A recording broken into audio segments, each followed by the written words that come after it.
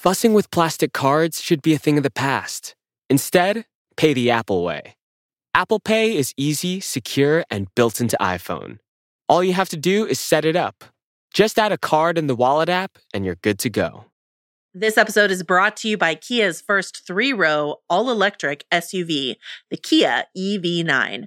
With available all-wheel drive that sets the pace and seating for up to 7 adults, with 0 to 60 speed that thrills you one moment, and available lounge seats that unwind you the next. Visit kia.com/EV9 to learn more. Ask your Kia dealer for availability. No system, no matter how advanced, can compensate for all driver error and or driving conditions. Always drive safely.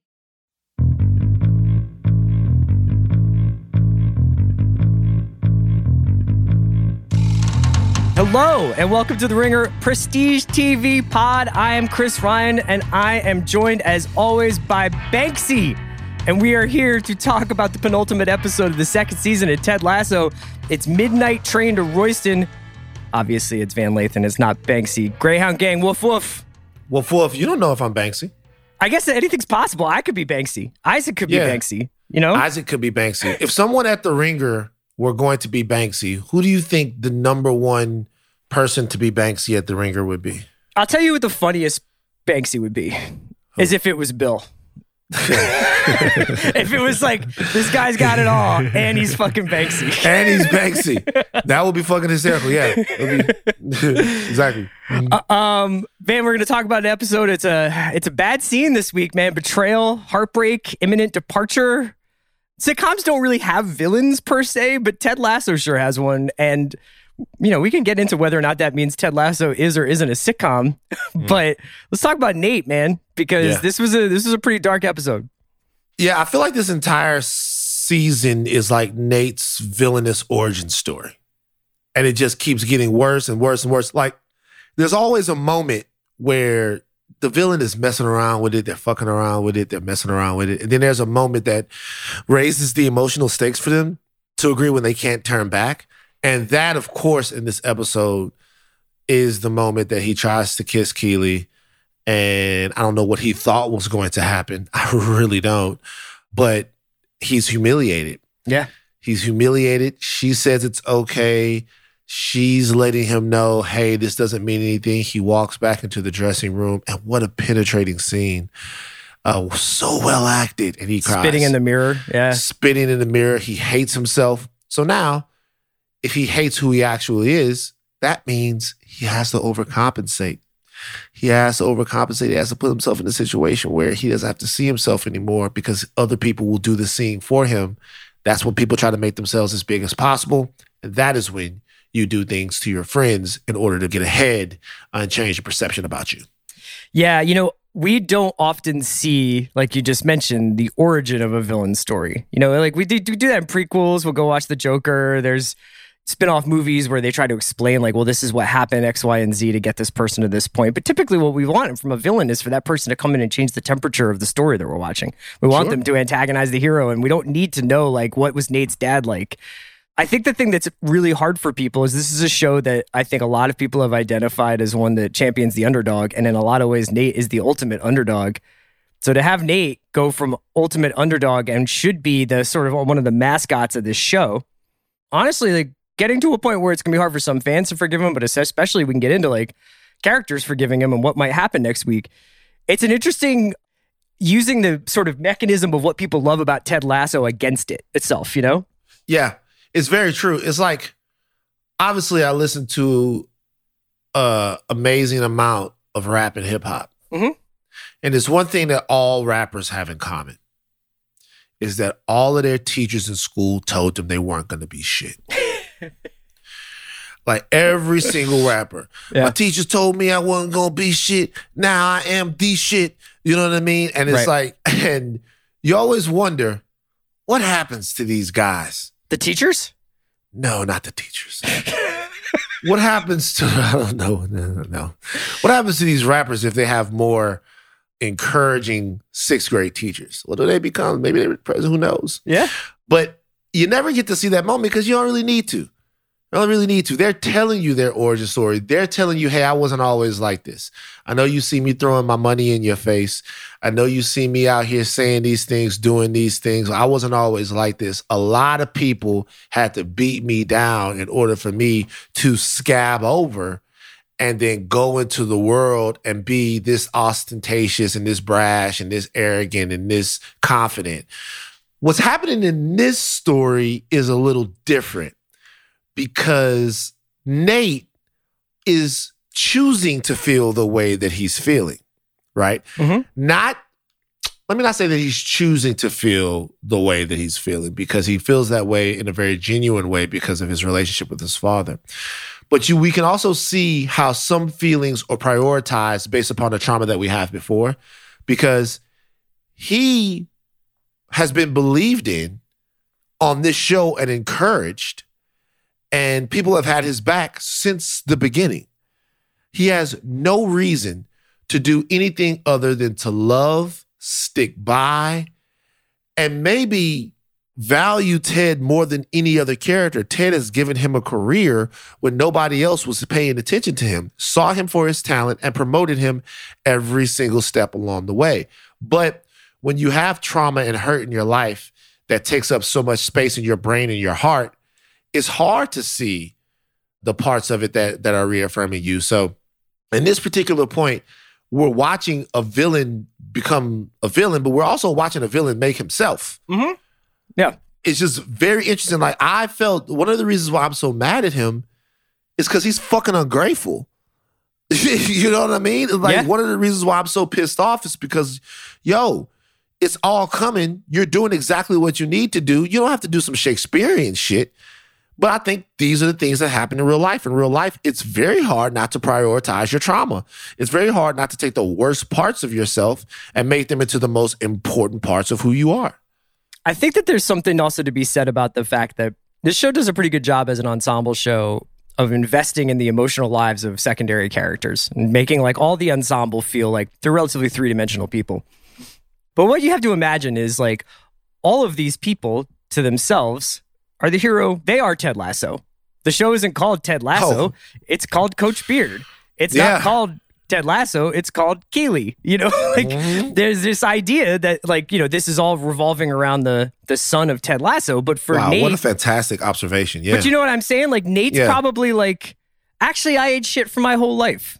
Nobody's ever respected me, starting with my father. I've always been told all you'll ever be is the kit man, or all you'll ever be is like Ted's sidekick, and Ted can do the press conferences and Ted gets all the credit.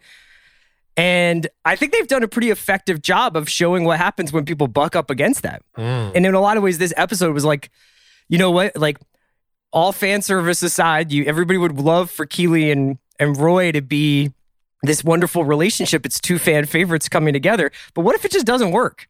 Yeah. You know? We would all love for Roy, Beard, Nate, and Ted to get back into the Premier League and make a Leicester-like run at the Premier League. But what if it doesn't work?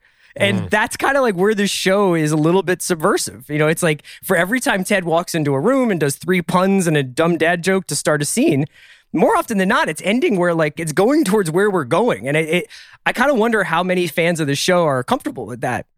When Ted Lasso came back, it's like, I can't wait to have this beacon of light and affirmation and sweetness and sensitivity and love in my life again. And watch these people tear themselves apart. It's kind of tough.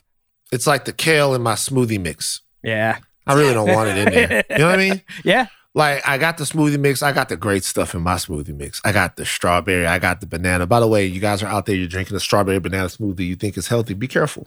Yeah, because that's a lot of sugar, dog. It's a lot of sugar. It's a lot of sugar. Yeah. But for me, there's kale in it. And you got to have the kale. Kale is part of life. Bitter, but it's good for you. Bitter, but it's goddamn good for you, right? Yeah. I thought at the end of this show, I was going to get to see the whole team do a great big bye number. I really did. Yeah. In the first season, we just saw that. Yeah. But I think the theme of this season is sometimes you don't get the big number that you thought you were going to get. Sometimes what you get is a little too much of the thing that you think that you need. And even watching Keeley and Roy, who are definitely drifting apart, there's no big inciting incident that's making it happen. No, it's just two people who got together and it got hot and heavy real fast, and maybe it's not right for them this time in their lives. Maybe it doesn't have legs. Maybe there's a part of Keely who still wants the Jamie Tart type of guy. Maybe there's a part of Roy who wants the school teacher type of lady. And he goes, yo, school teacher asked me if I was married, and I said no and nothing else. I don't know why. Because nothing told you to protect your relationship. Something says, hey, what would it be like to hang out with her? People have been there and people have made the wrong decision. And even in them having that very open conversation about it, the characters are still more virtuous than most people in the real world are. Yeah. It's just we had gotten so used to them being who they were that now, we don't want them to be us. We want them to be better. We wanted Ted Lasso to be, I'm going to use a Marvel term, a multiverse a part of the multiverse where everything always works out for everyone. And the show is increasingly telling us that it's not that way while maintaining the core DNA of what the show always is, which is someone just trying their best to be positive in the face of all of these things that aren't going right. The show continues to sprinkle like some nice little Easter eggs for the football fans. And the idea that Nate has in the beginning of the episode about using a false nine, I can't remember who they're playing against. Maybe it's Brentford or something, but he wants to use a false nine. So that's his tactical idea. And what a false nine is basically in football, there's forwards, midfielders, and defenders lined up on the field and kind of like a few different rows. You can be in 3 rows, you can be in 4 rows, whatever. But Nate's idea, which has been used before in football, is basically we're not going to use a striker. And we're going to have the midfield basically be the attack and put more bodies in the midfield, and it will confuse the defenders. Because what happens is defenders look for the striker and they sort of orient themselves around where is this guy who's probably going to score? Like, let's all play off of him. And so basically by taking away that striker, the defender's like, who am I supposed to defend? What's going on? That idea basically, though, is what this episode is about. You think you're supposed to keep your eyes on this Sam and Rebecca storyline or Ted and Doc and Sharon and everything. And you're like, oh, like this is a normal. And then this Nate thing happens at the very end. And like you said, you thought you were going to get to hear bye, bye, bye. But instead we hear Radiohead. We hear a song about paranoia and creeping vengeance. And I kind of wonder whether or not we're in for a very dark finale because of that. It might be very dark. By the way, we have to do a whole podcast around my Radiohead phase. It's not that I was into Radiohead. I was Radiohead. I was walking around, I've had the musical phases that I've gone through. I've then reflected them in my actual life. Like I was Kurt Cobain for a while. That my dad was very, very afraid. I became Radiohead. When the shoegazing music came out, I was shoegazing. The whole nine. It's happened. So was your Radiohead phase like concurrent with OK Computer coming out? Like when was this? Yeah. It was OK Computer coming out. Yeah. It's like I feel like you. Yeah. Like you weird. You know what I mean? Like I feel like you, bro. But we're the same. I'm that. I'm a creep too. OK Computer, one of the most perfect albums ever. Anyway, I'm going to pretend like I understood your soccer stuff because I don't know soccer like that. The basic point is just like you have a fixed point that as a viewer, you're used to, I expect this to happen, or I expect this person to be the hero of the show and this person to be the sidekick of the show. And by removing certain things, it disorients the viewer. And now I think that as Ted Lasso viewers, we're probably like, but they're going to figure this out next week. Maybe Ted's going to reenact his I forgive you speech. I don't know, though. I have no clue. And it's funny that you bring that up through the lens of what's going on with Sam, because it's a fairly gigantic decision that one of the most beloved characters on the show has to make. And it starts off with him having the best game of his life, which I was thinking was a dream sequence all the way up until the point to where it was revealed that it wasn't a dream sequence. I was a little confused by that too, because they haven't really checked in on the progress of the team very much. And then in a voiceover, they're like, they need one more win for automatic promotion. And I was like, oh, wow. So I guess they've just been just kicking ass, because that's very hard to do. Yeah. So it starts off with him, and there's all of these undercurrents of what your new family means as juxtaposed to the cultural family that you feel like you belong to now. In this case, the billionaire guy is Ghanaian and Sam is Nigerian, but even still, though, there's a kinship and an understanding that they have based upon their origins from the continent. And there's something that this guy tries to do. I totally expected that character to be evil. And it was almost more surprising that the character was benevolent, right? Because all of the notions and the motivations behind it are good, and Sam has to make this huge decision. And then while I'm settling into that story and Rebecca's dilemma on whether or not she wants Sam to go or stay and what the reasons are, is it for Richmond? Is it for her? While I'm settling into that, these things just, the billionaire's name is Edwin Akufo. Mm-hmm. Edwin Akufo. Played by Sam Richardson, who's obviously on Veep and tons of other stuff. Yeah. A lot of other stuff. As I'm settling into that story, I am just kidnapped by some other plots that are going on. Kidnapped by what's going on with Nate. Nate puts us on blast before when he's complaining. Kidnapped by Roy and Keely. And kidnapped by Ted and Sharon. And at the end of the episode, I'm not sure what I wanted it to have been, but I damn sure was pissed. I was very upset at that last scene. Mm-hmm. It engaged me and pulled me to watch the next episode because I want to see how the sunniest man in the galaxy shines some light on this betrayal.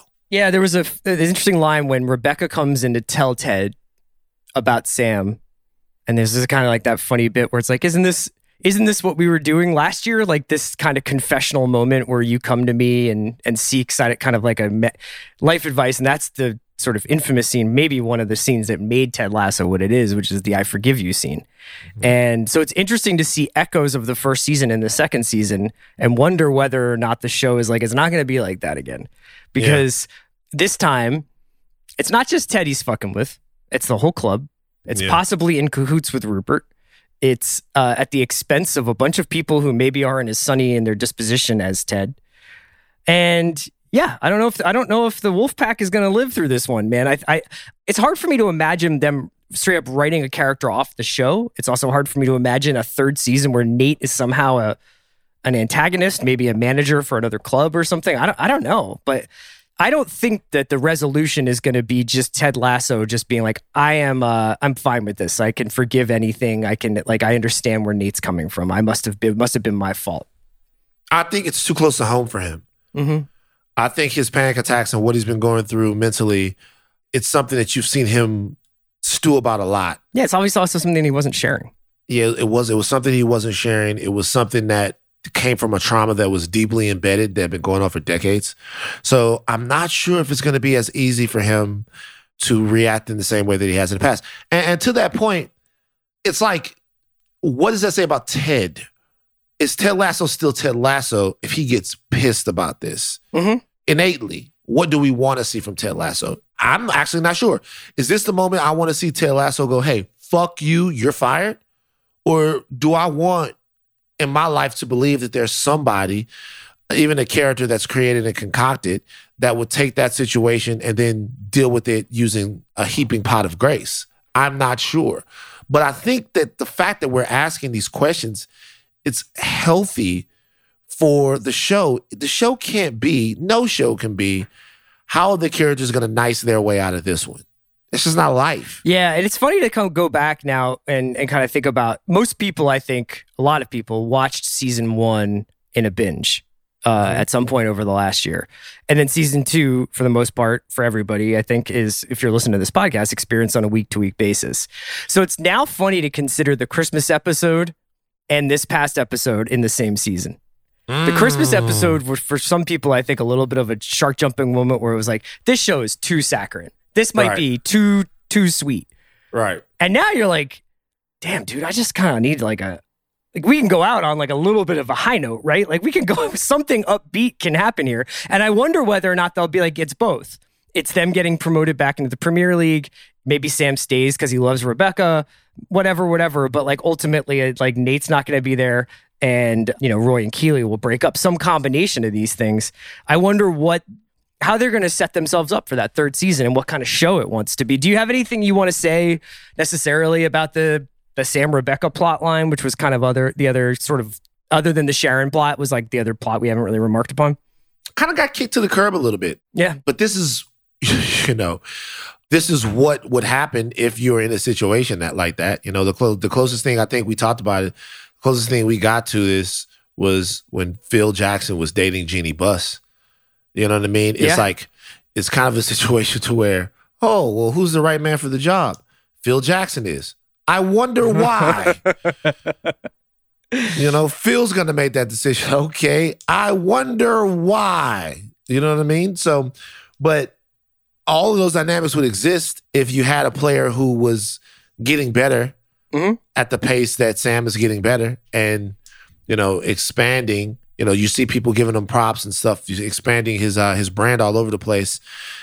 And then you have somebody who's essentially fucking the owner and in love with the owner. Look how crude I was. In love with the owner. They make love. And you're going to run into situations like that. And then, what does Rebecca want for the rest of her life? Because there's just so many things to think there. She's 20 years older than him, So when she's talking about her life and his life, they're in completely different situations. Yeah, but there are some interesting parallels between Sam and Rebecca and Keely and Roy, where it's like everything is probably telling you that this would be a good idea. Everything is probably telling you that you guys make a great match. But sometimes where you are in your individual life dictates that. It dictates whether or not that perfect match actually is actually all that perfect. You want to make any predictions for next week? I don't know. It seems like a fool's errand. Nah, I don't really want to make too many predictions for next week. I want to let the story wallop me right in the face. I don't want to make any predictions. I think it's obviously pretty clear that we're going to have a big showdown with Nate in some way. Either it's going to be a big love showdown or a big hate showdown. They can't play it any other way. They can't play the middle here. The only thing I will say about the episode is there's only one thing at the episode that jumped out at me. And that was Trim giving up his source. Yeah, I was going to talk about this. I wanted to talk about this right now. That's good. Never. Yes, no. And I know that like journalistic ethics and journalistic rules are different in England than they are here and everything. And I saw that even the official, unofficial Trent Krim Twitter account tried to say like that there are cultural difference. But I don't think there is really no version of this where this happens, where the person is like, by the way, it was Nate. Yeah, I worked in, and I'm not going to go backwards, and I don't even want to think of it, but I worked in that arena for 9 years. Do you have any idea what a cardinal sin it would be to give up somebody that you've sourced in that situation? To the person he was talking about. To the person he was talking about. That is super duper nuts. Like super duper nuts. And so the idea would basically be that Trent is not exactly like Tony Kornheiser, that he's a guy covering a second tier London football club that maybe he thinks by giving Nate up, he gets Ted as a source forever. I don't know. You could make some arguments, but that is the reality is that though, if you already have Nate, then what do you need Ted for? Right. Why not go to Nate and find out about everything? Yeah, most of the stories are going to be about Ted and about the club. And so it's way better to report on someone by having someone close to them rather than have them as your source. Because if you have them as your source, you're never going to get the real story about them. Mm-hmm. If you have somebody that's in their camp, you'll always get the real story about them. or you know what I mean? Especially if there's somebody disgruntled or a better story. So it's just something that would never happen. And I just thought, of all the things that they've said about Ted Lasso, and maybe things are different. When you say things are different, how do you mean that things are different? Well, it's not uncommon when you're reading, say, like an interview with a soccer player in even a really respected newspaper, that they will mention that this person appears courtesy of Gillette or Gatorade. Like that they are doing basically a sponsored appearance. And that is why they get to do the interview, is because they're doing an appearance for something, for the Nike or for whatever.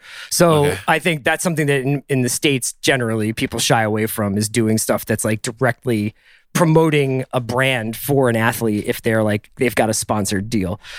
There's also a lot of stuff about fees for interviews, basically paying people to talk, which in the States, generally speaking, you're not supposed to do.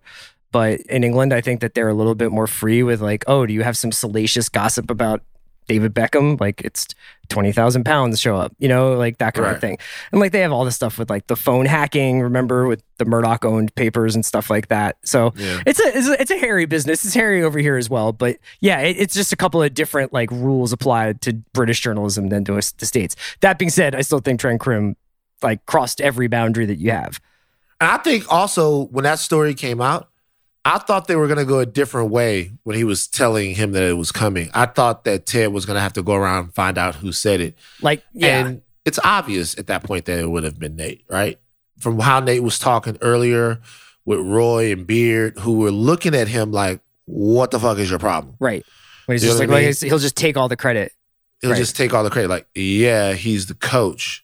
And Roy was a well-acted scene by Roy Kent because I always say that.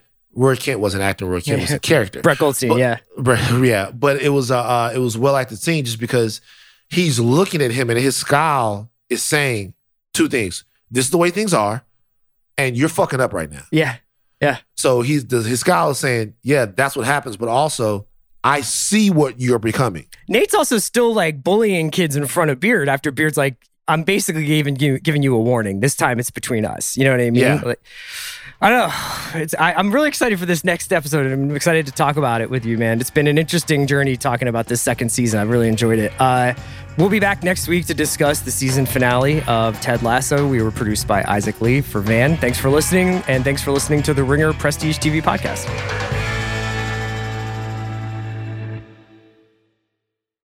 This episode is brought to you by Lululemon. Guys, if you're ready for a new pair of pants, try one of Lululemon's ABC pants. They're made to make you look and feel good. And there's lots of different styles to choose from. My favorite, because I walk around LA every day, I like the joggers. I'm not jogging, I'm just walking fast. But if you're working out, I would try them out. And if you want something a little sleek, maybe business-like, maybe try the ABC Slim Fit trouser. But I am a joggers guy. Once COVID happened, I was just like, I want to wear jogging pants and joggers and all kinds of soft pants as much as I possibly can, especially when I'm working out. Ultra comfortable and versatile. ABC pants are really in a league of their own. Buy a pair right now at Lululemon.com. This episode is brought to you by State Farm. You might say all kinds of stuff when things go wrong, but these are the words you really need to remember. Like a good neighbor, State Farm is there. They've got options to fit your unique insurance needs, meaning you can talk to your agent to choose the coverage you need, have coverage options to protect the things you value most, file a claim right on the State Farm mobile app, and even reach a real person when you need to talk to someone. Like a good neighbor, State Farm is there.